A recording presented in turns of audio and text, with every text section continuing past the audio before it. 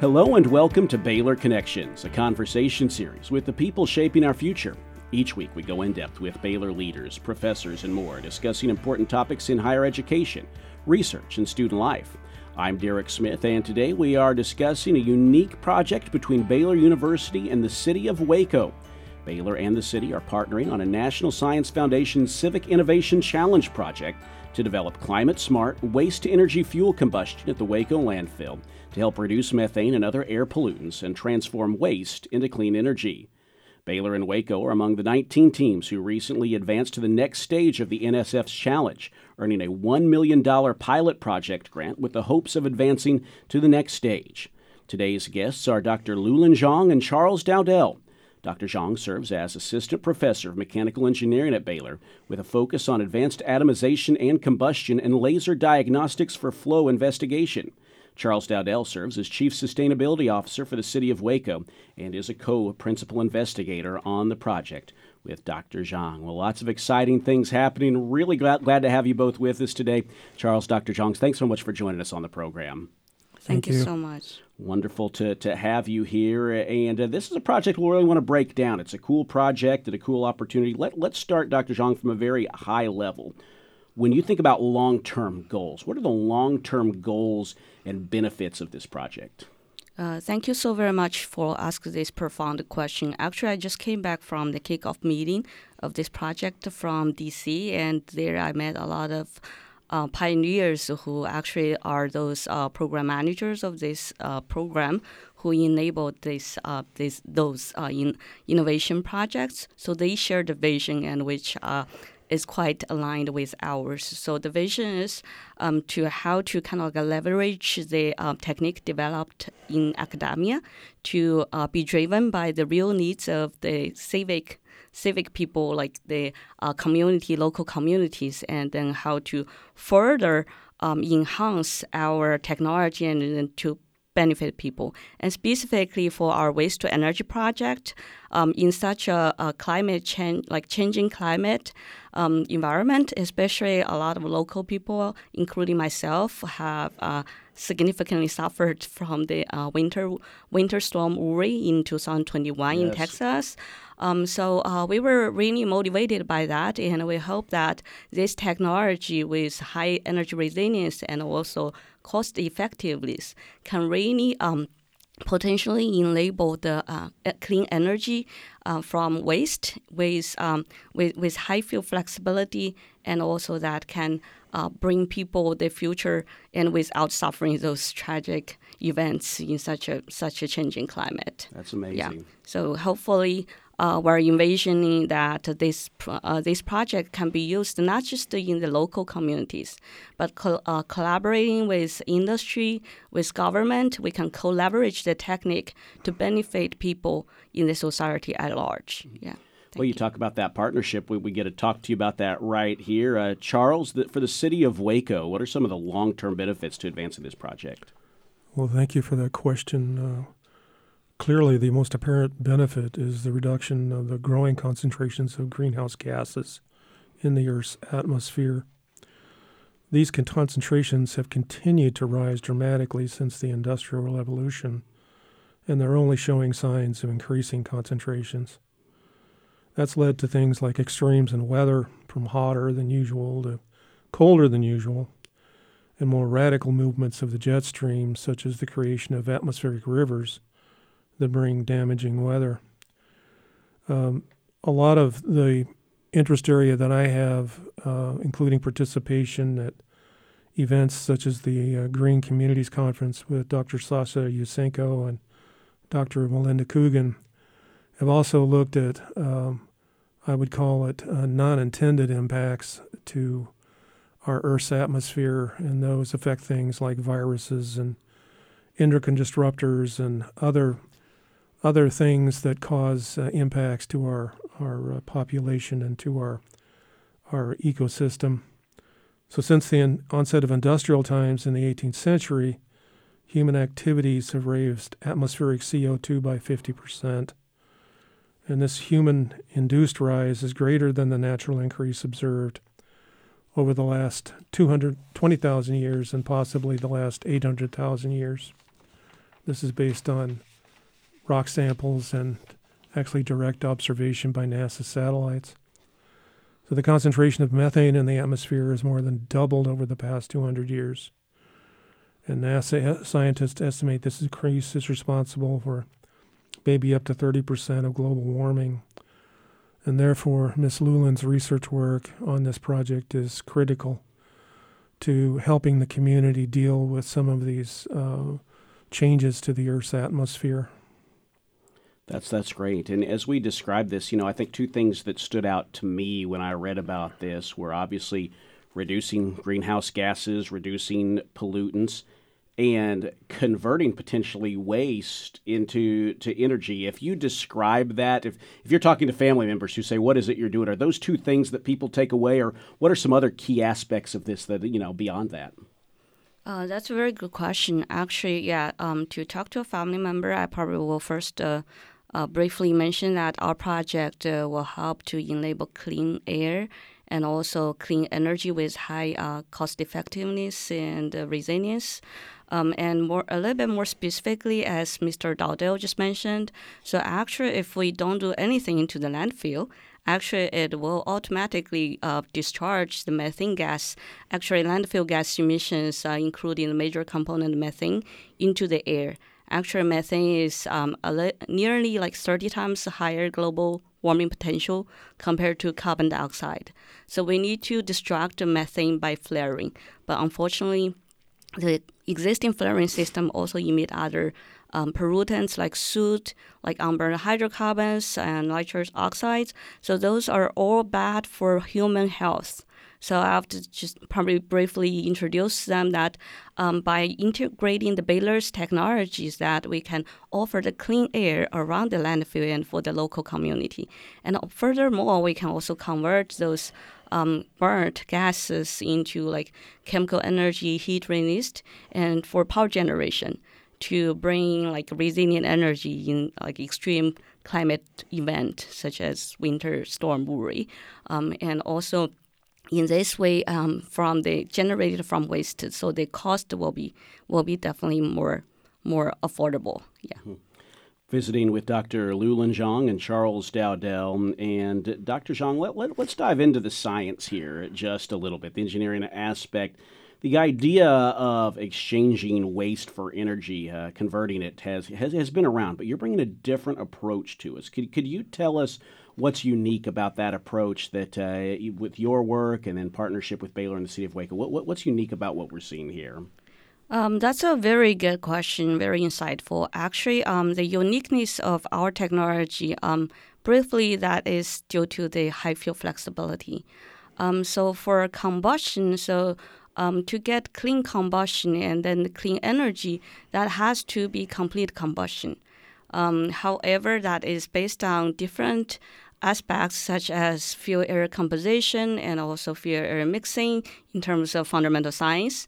So therefore, in our team, we are bridging the fundamental combustion science into the applied areas and trying to modify those components that can improve the fuel-air mixing, that can also physically change how the fuel-air interacting, and then to result in the different chemical reactions, different chemical kinetics, and then to enable complete and efficient combustion with near zero emissions. Yeah. So how does this tie into your this is one project of many you do. How does this tie into your broader research? Like if you were describing to a group of high school students what your research focus is, what would that be so we can kind of see how this fits in? That's a very good question. So actually, if I would be talking to high school students, so I will introduce that actually in our group we study fuel flexible combustion by designing different thermal fluid systems and also components for thermal fluid systems such as combustion system for jet engines, for stationary power generation, gas turbine engines. So for those, for those aspects, so we are trying to design or transform the conventional components to fundamentally change the physical and chemical process related to the combustion process and to enable the fuel flexible burning. Is a lot of what you do is computer modeling. Where might we find you doing this research? That's a very good question. So mainly in our group, we do experimental work. So that's how we bridge in the fundamental to the applied research because we also test them. But of course, computational modeling is highly significant. So in our group, we are doing some of that, but we're also collaborating with other experts. And I have collaborators from different areas, from different regional areas, like from South Carolina and also from academia, from industry like Converge. We have been working with them as well to integrate the computational modeling and to also further understand how this process can be modified physically and then how that will affect the chemical process. Yeah. That's great. This is Baylor Connections. We are visiting with Dr. Lulin Jiang, Assistant Professor of Mechanical Engineering at Baylor, and Charles Dowdell, Chief Sustainability Officer for the City of Waco. So Charles, she comes to you and you hear about this project and you see the potential in it. And then there's a lot of ways that cities can gain funds to find improvement. This is a unique thing. The National Science Foundation, there's a competitive aspect to this. So she comes to the idea, you like it. From the City of Waco's perspective, what then? What's next once you say, yeah, I think we want to go after this? Thank you for asking that. The city does have resources if it chose to do its own research work on this, but our executive leadership as well as our city council wants us to collaborate on projects like this that fit the goals actually stated by our leadership team as well as our city council, one of which is resiliency and sustainability. So the way I've always thought about this project is, look, our planet is this massive rock that, yes, it does have solid masses and it has biological masses and it has oceans. And so amongst all of that, the Earth does have the ability to absorb gases like carbon dioxide. And so you can see the trends over the past, 800,000 years, according to NASA. And you see a cyclical up and down of those gas concentrations ranging from what's called normal levels, around 200 milligrams per liter. And it's gone up during periods of extreme volcanism as well as perhaps some meteorological impacts.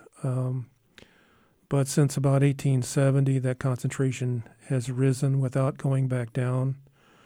So what causes the concentrations to go down is the absorption of these gases by our Earth's forests as well as our Earth's oceans. And it's apparent that they no longer have the ability to absorb these gases, and it means that we as stewards of the planet must do what's necessary to reduce those. And I'm just happy to be part of Ms. Jiang's team. And, this is a competitive project, right? You have to get through phase one, then you've made it to the pilot project phase, one of 19 teams who did so. So question for either one of you, what aspects does the competitive nature have? How does that impact the work you do? Because you're trying to be the best you can, but you're also competing against other teams, if you will. They're trying to do the best they can. Thank you so much. This is a great question. Yes, it is a competitive competition, and we were very honored to be able to select it. So basically, this is to me, this is the initial investment of this type of project. That's why even the stage 2 is called pilot project. So that is among funded by funding agencies such as NSF, and which also partner with Department of Energy and Department of Homeland Security, and also USDA. So I believe we were able to get into the stage 1 because the very strong connection and understanding between the city and the Baylor University, and definitely the strong support from the local community. So I was very honored to be invited into several Waco sustainability board meeting. So I was very amazed by how the other colleagues in the city were so, in the entire city, in the entire community, they were so insightful about the future, about the clean energy, and they're excited about that. That motivated me a lot. And also the second one, I believe, is the technology. And the technology that is quite unique, as you just mentioned, because compared to conventional combustion technology, which is highly sensitive to even slight fuel property variation. So our technology is highly fuel flexible. And definitely the wonderful team members like Mr. Charles Dowdell. He has been working on this relevant technology since 1980s. I myself have been learning from him since day one of the planning phase. And also the co-PI, Dr.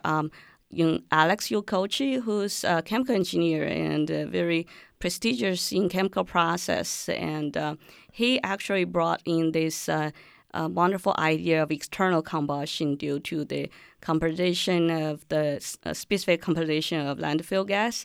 So he brought in this external combustion idea. And we also have the other co-PI like Dr. Yang from the environmental science, Baylor, and she will help to do the high-fidelity environmental modeling to say how this technology will affect bringing very significant and profound impact locally, regionally, and nationally, and even internationally after this project. And we were very honored to be able to work with Dr. Perriman, who was a previous Baylor economics professor, and he will help with the economic impact estimation.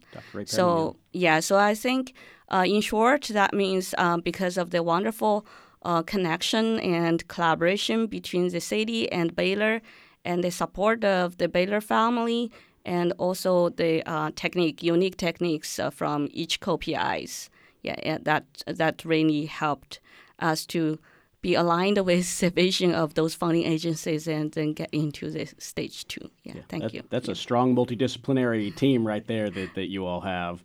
Yes, well, obviously, Charles, we want Waco, we want Baylor to win, if you will, but more importantly, to continue to advance in this. So let's look ahead. Obviously, there's steps to be taken in the year ahead. What are some ways that the community, the people are there ways that the community can step alongside this and help advance this in ways that would make Waco and Baylor more likely to achieve that next step?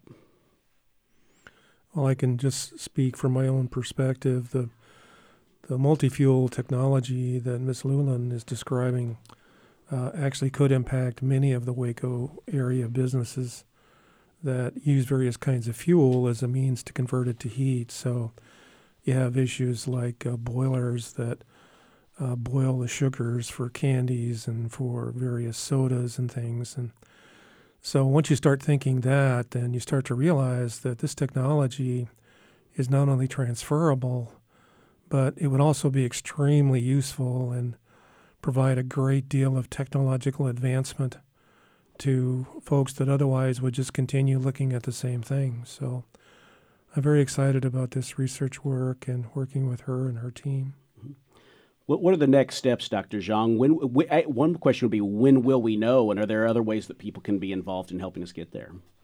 That's a very good question. Actually, what you just asked is really the vision of the funding agency program managers. Mm-hmm. So they serves as initial investment, and then the next phase. So one of the significant things for this pilot project is about the scalability and transferability. So the next step we were thinking is to maybe have startup company that will help us to further broaden the utilization of technology to benefit not just the local community, but our dear laborers and many other people in the country. And also, we are collaborating with some potential industry partners. And actually, from this recent kickoff meeting, I was also introduced to other industry by the funding agencies, so that hopefully we will further scale up this project, since waste to energy might be needed everywhere since waste is everywhere. So this project might help them simultaneously deal with waste management and also bringing in the resilient energy and with high cost effectiveness. Yeah. So we found out about the pilot project, that advancement in the summer. Is that when we would know about the next steps, or how long is that does that deadline run? Thank you so much. So actually, this is a very quick, rapid project. It's a 12-month project, which is quite even unique for the funding agencies. So that's why they call it civic innovation. So not hopefully, we have to give some quantitative results by end of September next year. So because this project started in October this year.